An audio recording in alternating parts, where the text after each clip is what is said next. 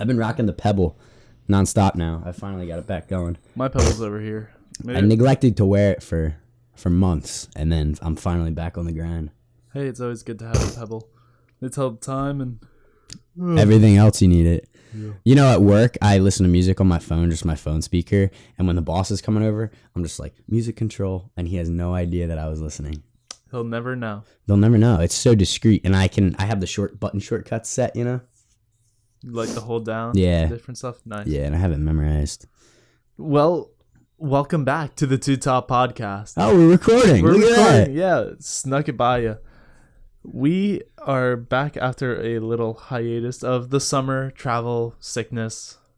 that. Basically, all packed in, it condensed in a span of 2 weeks, right? In the 2 weeks, we were not in the best recording position. But hey, we're back now. We're in the best recording position right now in our makeshift studio. In our makeshift studio, the best studio of all studios. And, well, we have topics for you. And today we're going to get deep. We're going to go a little environmentalist, and we're going to talk about the problem in the ocean right now. Oh, okay. I'm all about that. The plastic sea. Ah. The plastic sea is, in the Pacific, it's just this giant pile of trash that just floats around. They call it an island, right? Yeah, it's almost the size of Texas. Wow. And this plastic is just, well, killing the ocean. If you think of the Pacific, you have the whole California coast, but then you have the coast of Japan, the coast of China, and then you have the Great Barrier Reef in Australia. Now, plastic is killing the ocean. And think of it, seagulls may eat fish that have eaten plastic, and the plastic stays in their system, therefore they can't eat more because their stomach's full of plastic. Sea turtles are the big one right now that I keep on hearing about. Sea turtles eat plastic bags because they think they look like jellyfish. And there's a big old viral video of a sea turtle with a plastic straw in its nose. Yeah, straws are the most recent thing. Reducing straws, going strawless. Straws are apparently terrible, and I guess it's no wonder when you see a sea turtle swimming with a straw in its mouth, was it? Yeah, it was in its nose. In its nose, I was going to do a topic just on straws itself. Yeah, okay. But I want to make it a little bit more broader and talk about just how we can fix this plastic problem in our world, in our oceans. So, well, the first thing we can do is, why don't we just say no to straws? Straws are used every day. 500 million straws are used. And think of that. Think of how long a span that would be. Each straw is about a foot, and it just covered miles and miles of this earth. Now, most of them end up in the trash, but if they don't end up in the trash, they go down the storm drains and right into the ocean, and plastic straws never go away. No, ever, because it's plastic. They're plastic, they're made out of fossil fuels, and they just never biodegrade. Once it's made, it's just there forever. Now, how can we do our best to help? Well, you can just say no to a straw. It's not that hard to drink beverages without a straw. My dad's one man who refuses to use straws just because he thinks they're silly. A little drinking apparatus, They are a little silly. I never understood that. But then I can picture it. It's not that hard just to lift a glass up to your mouth. I understand for sanitary reasons maybe, but you know what? It's kind of ridiculous. A little piece of plastic. It is a little ridiculous, and all you need is to just hold the glass, lift it up, and drink it from there. Yeah. What does a straw save you? Like a couple inches when it's straw above just saves you some distance. Save you some distance. I mean, bendy straws. Maybe you get a different angle, but no, it's not worth the trade-off. Now, I understand people who are handicapped and who don't have the ability to use plastic straws. I understand why they would need... they would not be able to use it without a straw. I understand why they would need to use a straw. Absolutely. It's a tool. It is a tool, and as most tools, they are used to improve life. But we need to find an alternative that is not plastic straws. Do you have alternatives? There are alternatives. So some varieties of straws are straws made out of bamboo, straws made out of stainless steel. I have a stainless steel straw at home. We have a stainless steel glass here as well. And paper as well. Paper straws are a thing, and all these can either be reused multiple times, or they can just biodegrade like bamboo and paper. Now, I have seen things for paper straws. I have used paper straws before, and they're not the best, but it's an alternative. And they do the job to some extent, right? And you can always just say no to the straw. You don't need to have the straw. Though stainless steel straws are pretty slick, and you can get glass straws now that are like pyrite, like very strong glass that you use for measuring cups. And those are actually, it's not a new tech, but it's the revival of an old tech. So do you think we can form it'll be a trend? I mean, the reusable water bottles was a trend, or is kind of a trendy thing to bring around, reusable rather than plastic bottles. Can we do that with straws? Right now, I think there's a big push because of the internet. It's always that once something hits the news that you see, that's enough to start shifting people. Like if you think of, well, straws right now. I was doing research on this and I found the video of the sea turtle, which is by an Australian conservation company, and it's just a 7-minute video of a sea turtle struggling with a straw in its nose and then rescuers taking the straw out. But that video has 24 million views. Yeah, and it rips people's hearts to shreds when they see a little animal. So now you see a bunch of different videos. There was a 9-year-old girl doing a TED Talk talking about how she converted her school in Australia to no longer use straws, and she spread the word to across Australia and even to Korea and Japan. Wow. In the US and Canada, it's just like everybody's helping. BuzzFeed did a video, and BuzzFeed always gets a lot of traffic. It's now that it's hitting a more wider eye, that's why people are starting to now attack. Let's get rid of straws. That's an example of a basic thing, straws that can be eliminated to reduce plastic waste, non-renewable resource waste. That's like a very simple thing. Just don't use a straw. I mean, the next we could see, plastic bags is already something huge, but what's another plastic thing that we use every day? I don't know. I mean, plastic bags and plastic straws, I think, are two culprits. The biggest ones, and yeah. Then the other thing is food containers. Yeah, absolutely. And styrofoam type oil-based containers. Yeah, anything that, like, some things are hard to get rid of, but, egg cartons are recyclable things, which is great. But you might have things like if you go to a deli or a store or a grocery store and you go and you buy something that they have on display, they'll put it in a plastic container, and then you don't save that container, you toss it. Yeah. And it's things like that. And now you see companies trying to work on being more conscious. Like the one company I think of, Snapple, actually changed away from glass bottles because they weren't being recycled enough. Really? Yeah. What did they shift to? They shift to a really hard plastic. Oh, okay. Which is interesting. They went from glass to plastic. But it's another conscious thing that maybe people will be more likely to recycle, and it's a more controllable thing. I'm sure they have people working for them that predict the amount of people who recycle based on material, kind of material scientists, because it is like a mental thing. I'm trying to think about, would I rather recycle a glass bottle or like a hard plastic one? I feel like it would be glass, but you just said the opposite. I don't know. I don't understand. Recycle glass. I also like saving those bottles because they're a reusable thing. Yeah, absolutely. You can repurpose them. All you need is a lid and a container to hold liquid, and that's a new glass for you. But everybody can do their part. Be active.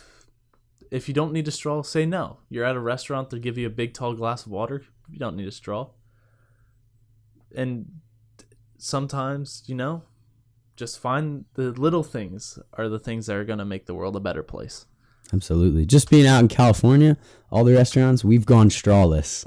Yeah. That's like they're advertising, and everyone's, I've heard cases of people in restaurants saying, "Why'd you give us straws?" Like freaking out, And I'm glad that people are realizing this, seeing it, and acting to change. Companies going plastic bagless. Yeah. Like, bring your own bags.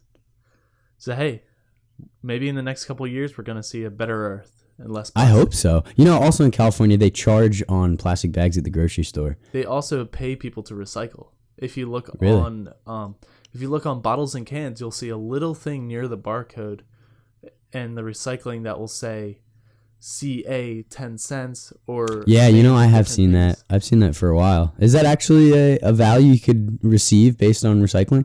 I believe it is. I don't live in a state that does that, but I'm sure we'd have to find out. But I think it is You know, something. I'm into collecting change, so who knows? Maybe, Yeah, maybe I maybe. should start collecting my trash and adding up the labels.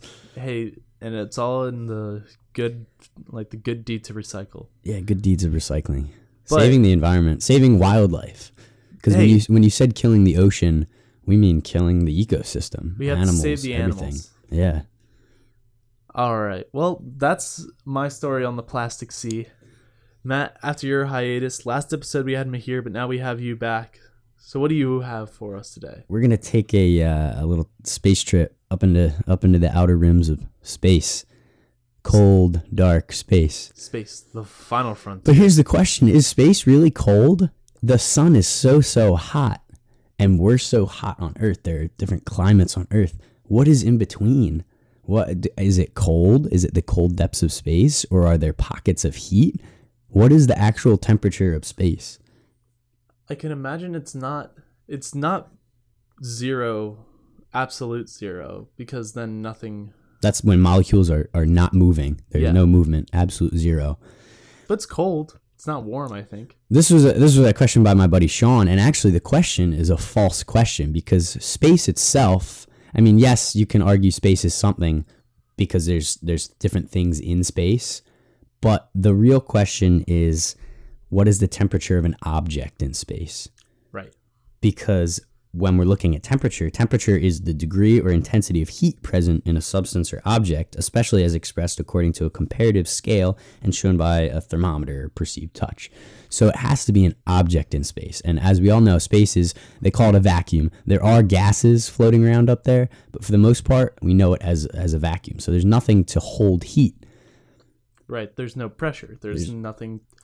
Because I don't want to step too far in, but from what I know, is temperature comes from the speed of molecules like vibrating in the air. Absolutely, yeah. It's the agitation of molecules. Right, and if there's per no se. molecules, there's no heat. That's the same reason there's no sound in space. There's nothing to carry the sound. Exactly, Space. exactly. So that's why people think of it as a cold, dark vacuum. But there are a lot of things in space, such as little atmospheres. You know, you have planets, you have moons that can conduct heat. That's why there's frozen water on so many different moons and planets out there, because there is temperature being transferred within those kind of atmospheres. And a good example I like to point out is an astronaut in a spacesuit.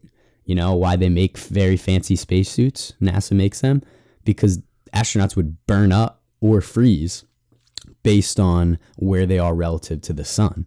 So these suits are specifically engineered to protect them because on the front side, I'll get to the reasoning why. On the front side of the suit, if they're exposed to the sun, if they didn't have any protective barrier or cooling devices, they'd burn up instantly. The sun rays would be so hot. But on the backside, in the shade of the sun, it's frigid cold because there's nothing there.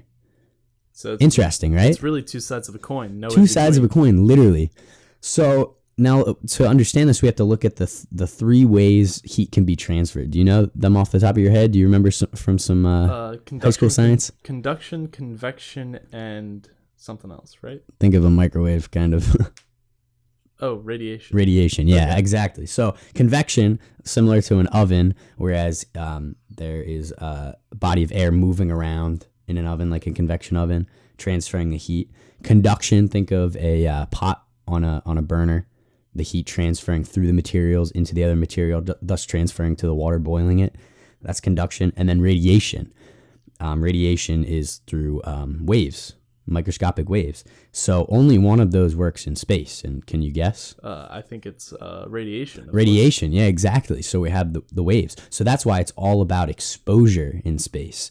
So if you're not exposed to the rays, those radiation rays, those UVA, B, C, everything going on, you're not going to experience anything.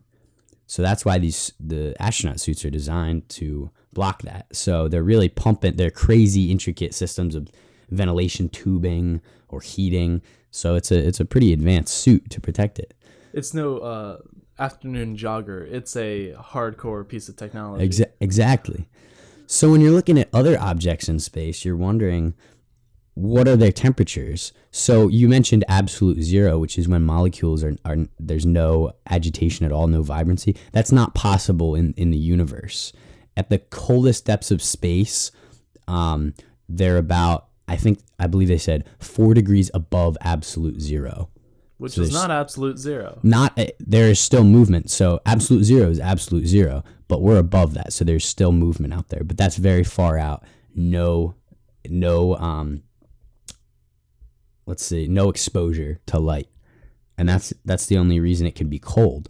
Whereas if there's light and there's molecules, oxygen, whatever in your atmosphere, in your spacesuit, on your, metal spaceship canister, that can experience temperature. So does that answer the question of how cold or hot is space? It depends on what's in it. Yeah, it depends. It's relative.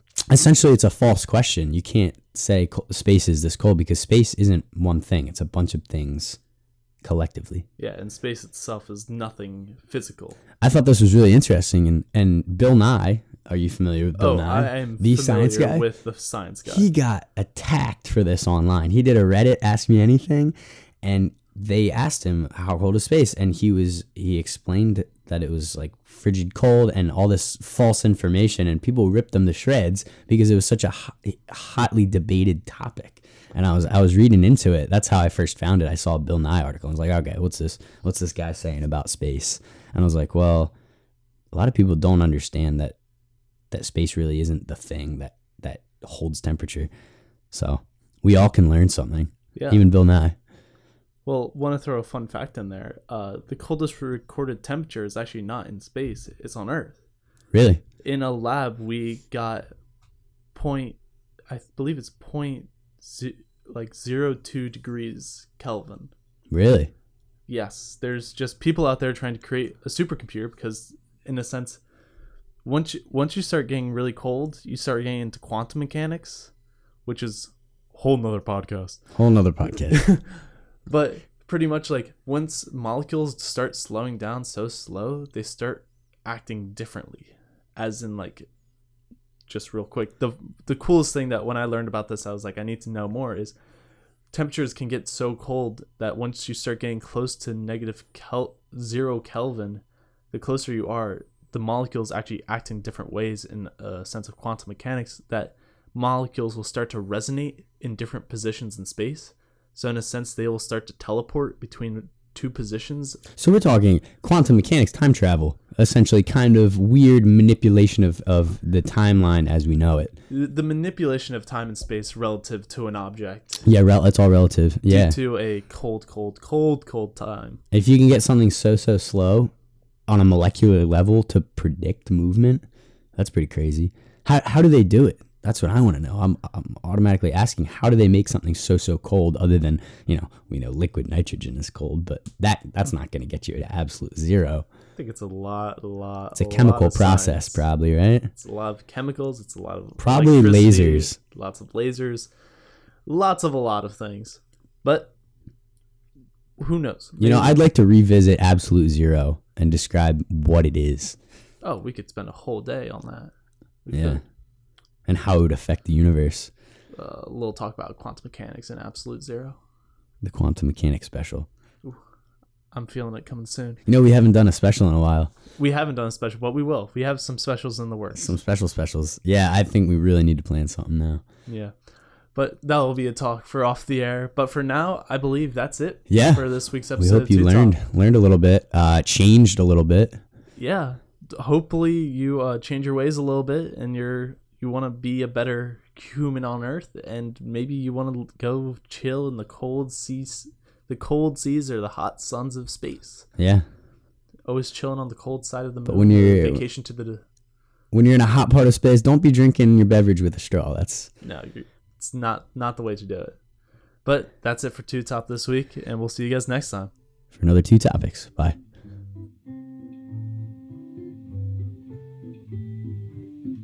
This was Two Top.